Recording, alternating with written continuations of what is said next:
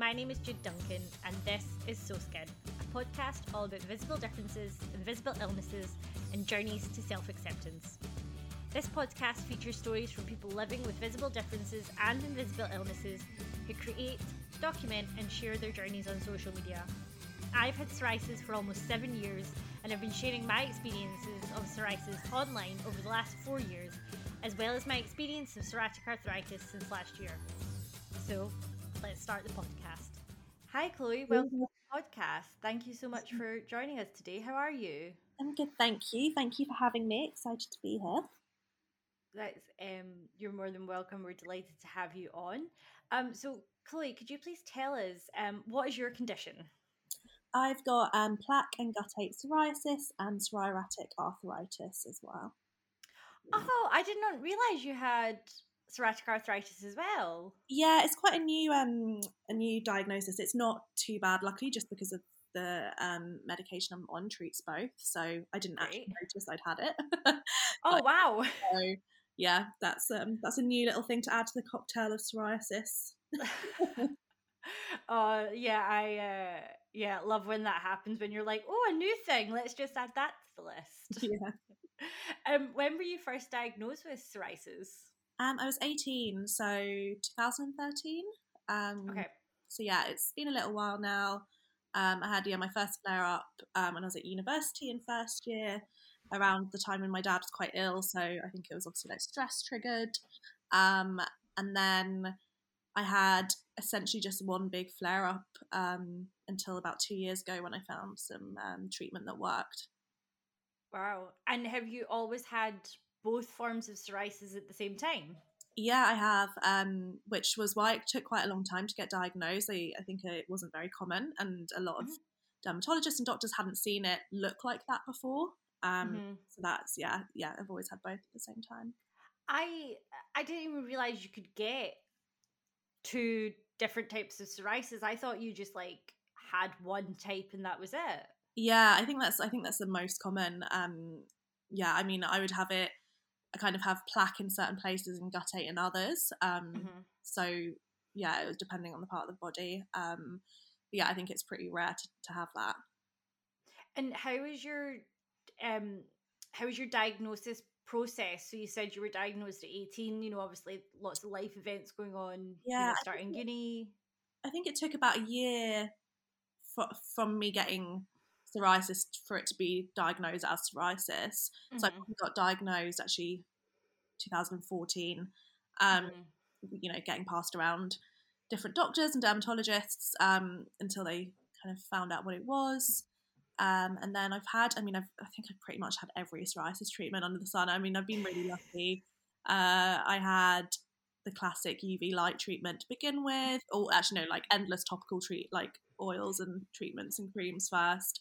Yeah. UV light, and then methotrexate pills, and then methotrexate injections, and then something else, cyclosporin maybe, and then I'm now on a biologic called Humira, which has been really good. Yeah, sorry, I did a little there because I had previously been on Humira and it was great, and then it stopped working for various reasons, not to put you off, but yeah, fantastic medication. So I hope you have all the luck on that. Yeah, so it's been 2 years that I've been on it. Great.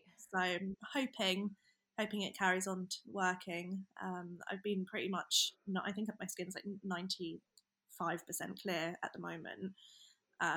So yeah, it kind of feels weird talking about psoriasis. Obviously, I've still got psoriatic arthritis, but when you don't have a flare up or when your skin's clear, I think you very quickly forget what it's like, or the pain, like the daily kind of pain of it, which I'm a bit aware of at the moment. Yeah, it was really interesting. Someone on Instagram recently spoke about psoriasis and was talking about just because you don't have the visibleness of psoriasis doesn't mean you don't still have it. Yeah. And I think that as right now my skin is clearing, and I'm trying to remember that just because, I don't have the visible patches, I might still have the side effects of it, and how I feel is still valid. Yeah, for sure. And also I think because it's chronic, and it sounds pessimistic, but I don't think it is. Like, I feel like mine will always come back eventually, and this is a treatment that's working really well now, and I hope it continues to. And you never know that they're doing research every day, but I think it's also partly for me. I always remember that, like, it's this clear few years might not be forever, and you still have psoriasis just because, even if it's not visible at the moment.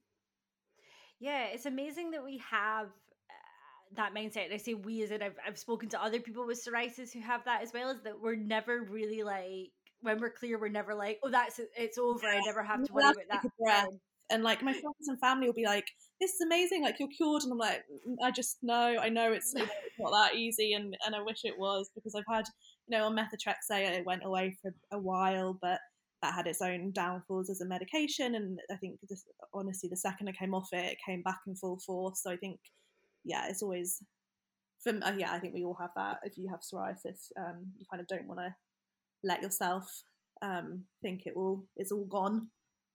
Yeah, completely. This is for me personally, this is the first time that I've been clear in like a good number of years, like maybe 4 years, and I'm trying to enjoy it this time, because I felt that last time I was so obsessed with my skin. Yeah. That this time I'm just trying to enjoy the motions of not having to constantly moisturize myself. Yeah, for sure. Did you ever have like kind of phantom psoriasis when your skin started to clear? I felt like I really did. For Oh quite yeah. a while afterwards, like, I would run my hand through my hair or touch my legs, and I would be like, it feels really weird to not have these patches and this pain. And although it's brilliant, I think I'm probably in the stage now where I'm only letting myself enjoy the clear skin and it feeling like my skin. I think that's been a while. I think, I'm really lucky that it's been 2 years of not having a flare up, so I'm slowly getting there. But yeah, it's hard to, with all the anxieties, to just enjoy it. I completely agree. I think that one thing for me is that, as well as that phantom psoriasis, every time I got like a little bit of redness, I would be like, oh my god, it's patch, it's back, it's a patch, it's back. Like, I just, everything was psoriasis, even if it was a spot or, I just banged my arm. I was so convinced that that's what it was. When did you decide to speak publicly about your condition? I was trying to remember this earlier. I definitely remember, from kind of at least a year into having psoriasis, being quite open with people around me, telling friends and families. And then after that, a couple of years later, I started to try and, wear a skirt out occasionally, or show my skin off in some ways. And then, I think it was probably 2016. I think I first posted about it online, or posted like images of it. And then I think since then it's just, I'm much more comfortable talking about it when you realise it's not this scary secret. So I think 2016 was probably the first time I posted about it on Instagram or something. But I never kind of immersed myself in that online community of stories and stuff. And I do think that would have been really beneficial, but I don't know, I kind of felt like, it sounds silly, but mine was so awful, and I would kind of almost feel a guilt with the Instagram community who have psoriasis, because mine looked so much worse than a lot of people's, or I didn't really relate at the moment. And then I think now I very much do, and just realize that everyone's on these different journeys. And I try and write about it when I can, and try and show the other sides of psoriasis at the moment. I think I'm trying to talk more openly about having psoriatic arthritis, and kind of, as I learn what that is, and how my body reacts to that, trying to be open with it along the way. That's so interesting what you've said about the community, because I don't know if you know this, but the reason I started my Instagram was because I didn't see anyone in the community like me. I didn't see anyone with facial psoriasis. So I was like, okay, I'm going to do that. I think yours is the only account that I remember recently was anyone having showing the facial psoriasis. And I was the same. I had it, I mean, actually on my face it wasn't too bad, but I think I remember being the only person I could see with guttate and plaque, or I actually can't even remember the technical name for it, but I had like heat-induced psoriasis, which is like insanely rare. I honestly can't remember the technical name for it, and I remember that flare-up. I was like, even on Google, there wasn't really any images anywhere near it. So I think it's so important for us to share that and be that for people. I actually was thinking the other day, I was like, I wish I'd taken more photos during my psoriasis journey, because now it would be so nice to share that. And sometimes when I'm trying to look back and almost remind myself of the different phases of it, I don't really have it documented. I took very few photos showing it, and I constantly covered up and just wasn't even in myself, even with pictures in my own home, open and comfortable to do that. It's amazing that we do that, isn't it? That we hide ourselves away, and then as we grow as people, we realize that actually I wish I had things to look back on in that time. Yeah.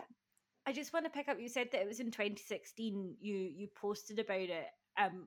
What led you to decide, right, this is the time I'm going to post? So I think I'd been gearing up to it a bit in my mind, and I kind of had interviewed quite a few people as a journalist who have psoriasis, and was talking about it in written form of me having it. And then the photo side, it was actually like kind of silly, but it was a good push. I got gifted some underwear that a brand wanted me to post, and I hadn't told them I had psoriasis. I hadn't put any photos anywhere, and I was like, actually, this is a really good chance to try and normalize this. They're thinking it's a gifting opportunity, and it is, but also for me, I just felt like it was a good moment too, because also I guess that wasn't really what I was doing anyway. I wasn't posting loads of photos of my skin. I don't know if I would have been, even if it was clear. You're young and a bit more insecure. So yeah, I think that was the push. But I had been writing about it for a few years, so it wasn't like a secret I'd held, but I just hadn't, imagery wise, I hadn't taken that leap yet. Yeah, that's really interesting. Especially the that it was underwear, because Olivia Bowden, I think her name is, from, I don't watch Love Island, so I'm not entirely sure. She's just in a Bow Avenue advert, and she has her psoriasis showing, and it's incredible, because it's, the post is not about psoriasis, but for anyone with psoriasis to see that, it's just like it removes that stigma. For sure. I mean, I remember one friend saying to me when I said I had psoriasis for the first time to them however many years ago, and they went, "Oh my god, like Kim Kardashian," and I was like, "Yeah." I mean, that was the only person who had really talked about it. I think it was on the show, and they used like breast milk, if she tried breast milk to help her flare up. And I was like, that representation is so important, and that's a very rare example. That was the only person I could really think of back then who was talking about it, and hers was still, was a much smaller flare up, and didn't really feel that relatable, but was something at least. And I'll definitely check out this Olivia campaign. That sounds great. It's really cool. You are really passionate about breaking down stigmas, and you founded the feminist platform F Girls Club in 2018. What made you decide to found the platform and start it up? So it was a couple of things. I was trying to break into media as an industry, and it's a hard one to crack. I was freelance writing for quite a few places, but my full-time day job was for a fashion startup, which was great, but wasn't for me like the goal. So I kind of just had that moment of like, I keep trying to pitch stories that traditional media won't take on, and I don't in my day job have the opportunity to express these, so I'm just going to create something. And I just started it in my kitchen and launched it, and it's taken years, and it's been building and building. The first 2 years was like a very slow slog. It was something I really enjoyed, but it was a much smaller community, and you don't see the fruits of your labor instantaneously. And then in the last 2 to 3 years, it's just really grown and taken off, and we, before COVID, did a lot of events and really fostered a real life community as well as a virtual one. But it was a creative outlet and somewhere for me to do work that I think is good work that needs doing, to raise money for charities. And why I've I think I've kept it on since, even with a very demanding day job, because it's still that place where it doesn't have to be regulated by advertising standards or a bigger company, and I can spotlight voices and stories that don't get that same attention in traditional media still. And although traditional media is improving, it's just not. I don't think it's ever gonna foster the same community. So yeah, that's kind of why I started it and why I've kept it going. But yeah, I guess I just had a lot of thoughts and feelings and passions and anger at the world and in general things, and didn't have anywhere to channel that. So created somewhere too. I love that. That's just great. I follow the platform on Instagram. I love it. I love the breadth of topics that you talk about, and sometimes I just feel like you've taken my thoughts and put them in the caption, which is thank you. Which is great. And that's actually a really nice segue into my next question, which is about your day job. So you joined Glamour as the social media editor in April 2019, and you became social media director in January 2021, so this year. So first of all, congratulations. Thank you. What is it like working at such a big media outlet? I mean, it's a dream come true in a lot of ways. It was what I've always worked towards. I always wanted to work for one of the big women's mags. I think probably since the age of, I'd actually say 12. I've always been quite clear on where I wanted to end up in my career and ambitions, and I'm a classic Capricorn. I just had always strategized it from, as soon as I figured out what my passions were. So it feels like hard work paying off. When I first got the job, that was my main feeling. It's a really hard industry. I didn't have any contacts. I didn't have a way in. So it was endless internships and just, slogging away. And obviously I'm privileged that I could do those internships in the first place. But it was hard work. So getting the job there was really brilliant. And it just, working for Glamour, I think I've had such autonomy. My editor-in-chief has really let me kind of define and challenge what the social media presence was before and put my mark on it. And yeah, she's given me that trust and that ability to really make it my own. And I think that's hopefully clear in how it now is portrayed by people as a brand. And, social media is nowadays the gatekeeper for a brand's tone of voice. So there's, it's a very kind of high stakes job in a lot of ways in that environment. But for me, it's one of, it's something that's I think it's really important. And if I can kind of put my mark on it in that way, then that's always been the goal. And yeah, it's been brilliant. It's a really, sorry about that, noise. Yeah, it's been brilliant, and I've had the opportunity to write a lot and to interview people that I wouldn't usually get access to, and also to write and interview people that wouldn't usually be given the platform at Glamour, just because of, everyone who works there brings a different perspective and passion and breadth of experience. And I think the more diverse we're becoming as a magazine, the better our content is. And because we all bringing something now that is a bit different and really branching out. I loved buying Glamour magazine back when you could do that. I know you do 2 editions a year, but I loved it. And Glamour is one of the few magazines on social media that I follow, because I think the focus is brilliant and focuses on real issues women face, from politics to racism, as well as showing real skins and bodies. It's not all Photoshop. I'm really curious how much of that was a conscious effort by you and your team, and your experiences, especially with psoriasis, or was it more audience led? I would say it was almost 100% me. But at the start, anyway. Now it's So when I started it, I'm only now a team of two on the social media team at Glamour, and oh wow, okay. Yeah, so it's people. I think they think that in magazines it's these massive teams and companies, and actually for British Glamour there's 30 of us. So we're small but fast working and passionate team. So yeah, at the beginning I think it was something I really led on. I generally just wanted to make the Glamour Instagram more representative, and the rest of the social. I think the magazine, the biannual magazine and digital, had been doing that for a long time, and it just hadn't, there wasn't a social first strategy when I joined.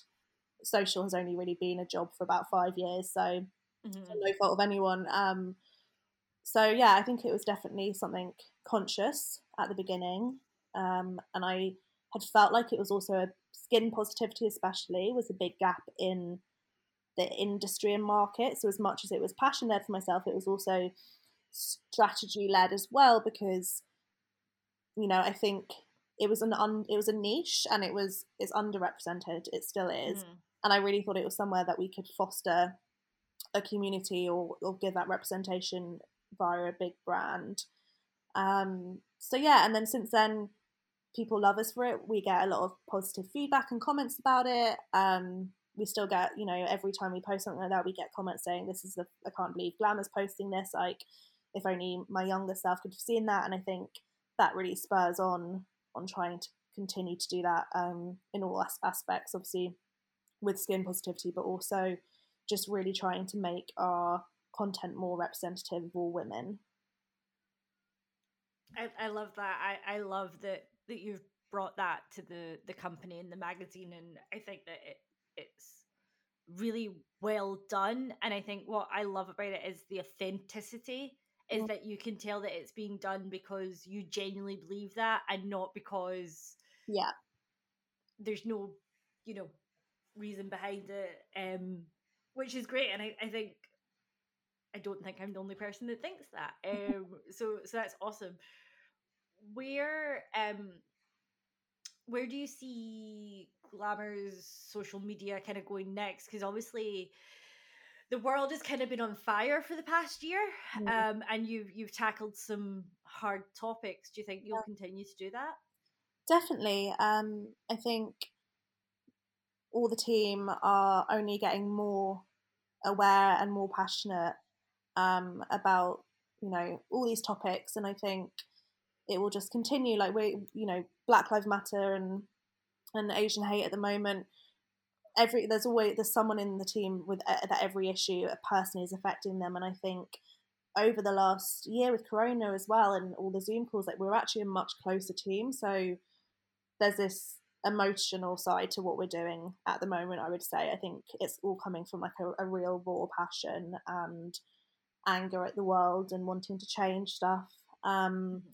So yeah, I think so. I mean, so I'm not the editor-in-chief, so I don't make the big decisions, but from the social side, I think I'll always do that in whatever work I do. It wouldn't feel like me if I didn't. So yeah, about where it's going in the future, I think it's hard to predict, but just becoming a more, just rolling with the times really, and becoming the Glamour that we all know we are internally and that our content is. But women's mags have a reputation that people just don't think it's for them, and actually we've changed so much, and Glamour completely relaunched 3 years ago. It's a completely different place, and we stand for different things nowadays. And I think it's just trying to get our content to new audiences and be somewhere that people like to come. And at its core, it's always been a really fun brand, and I think that's important too. It's been a really heavy, dark year and time, and I think I also, with Corona kind of lifting and hopefully positive political changes happening, although I haven't seen any yet, but hopefully they will. We can then bring back bit more of that fun as well. And I think that's something I definitely want to do in the next year. I think everyone I know needs it at the moment. Yeah, we agreed completely.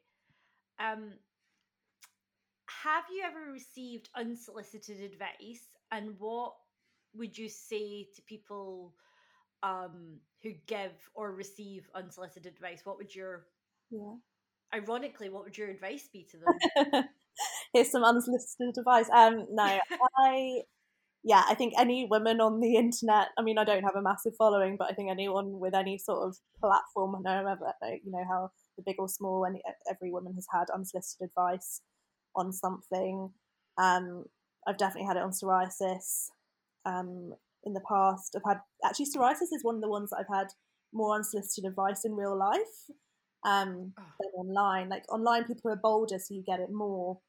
I don't think that's so much the case walking about, but definitely when I had bad flare-ups, it would always be like elderly people coming up and telling me stuff. So what would my advice be? I think if you're receiving the unsolicited advice, to call it out. Mm-hmm. I fall into being a people pleaser too often, and I leave a situation, I'm kicking myself, and I'm like, why did I bite my tongue? Why didn't I say, actually, that's not okay? And I've got much better at doing that. I think I would say I didn't ask for your opinion, and unless you know you have the same condition or lived experience or whatever the thing is, or you're a doctor, I really don't want to know from you. I think everyone wants to be an expert, and you know, online in the world, people just think they know better, or that they think the way you look really says anything about your general health. I found that I used to be a lot slimmer, and when I had psoriasis, then no one really brought up diet or cleanses or anything like that. And then now I'm a size 14. I get that a lot more when I had visible flare ups, Wow. which was just not. It's not an indication of health, and I'm healthier now than I was when I was slimmer, and I know that, and you know, and I don't need to prove that to anyone. I don't need to prove health to anyone, but that was definitely something I noticed, and I kind of wish I'd spoken up about a little bit more in the moment. So yeah, I would just really just tell someone that I didn't ask for it and I don't want it. And for those giving it, it comes from a lack of empathy, I think. I don't think I would ever go up to someone via DMs or actually on the street and tell them to do something, or that, you know, their skin is, you know, put some turmeric on your skin or whatever people say, or all the many things that people come up to say to you. It's a lack of understanding, because anyone who's had anything similar wouldn't do that. They know it's a breach of your personal space. It makes you feel uncomfortable, makes you feel embarrassed as well. Yeah. So for the people that do it, I think it's just trying to put yourself in someone else's shoes, and it's not helpful. Even if it comes from a good place, it really, it just, yeah, it's not. For example, I always say to people now when they comment on psoriasis, I'm like, I've had it for, you know, almost 10 years. I've tried pretty much every treatment available to the NHS. I've Googled every single thing you can imagine. I've tried every herbal remedy. There's Yeah. not an obvious treatment, or I would be doing it. We would all be Yeah. doing it. It's nothing that someone wants to live with. It's a horrible condition, and it's painful, and it's, you know, if if it was really as easy as drinking turmeric lattes, we'd be like injecting them. So I just I kind of go down that route now when people say anything. Yeah, I'm exactly the same. I've been eight 8 years or so, and yeah, I'm the same now. I love it when people come to me and they go, you just need to be on a vegan diet," and I'm like, cool, I already am, and by the way, I'm also gluten intolerant, and that just stumps them because that's their theory gone out the window. Yeah. So Well, you know, it's when um people are like, oh, you should quit drinking, and it's obviously on certain medication with psoriasis, you can't really drink anyway, but mm, with America can, and it's also just like, you don't need to police my body or my health. Like, if that's a small pleasure, then, Exactly. it's not causing the psoriasis, because we all would have cut out everything in these many years that if you've got it. I've tried every sort of, vegan, gluten free. I've always been vegetarian. I stopped drinking for quite a while, etc. And nothing. There's not, there's not the miraculous cure or reason. So There's not. And with psoriasis, you give up so much, even if you give it up subconsciously, that you're not taking my wine as well, is what I usually say. Yeah, that's right. I'm going to use that. This has been such a great chat. Chloe, if people want to find you online, where can they find you? So they can find me at Chloe Grace Laws or at F Girls Club. I'm on Instagram and Twitter, and yeah, just give me a Google. Amazing. Thank you so much, Chloe. Speak soon. Thank you so much.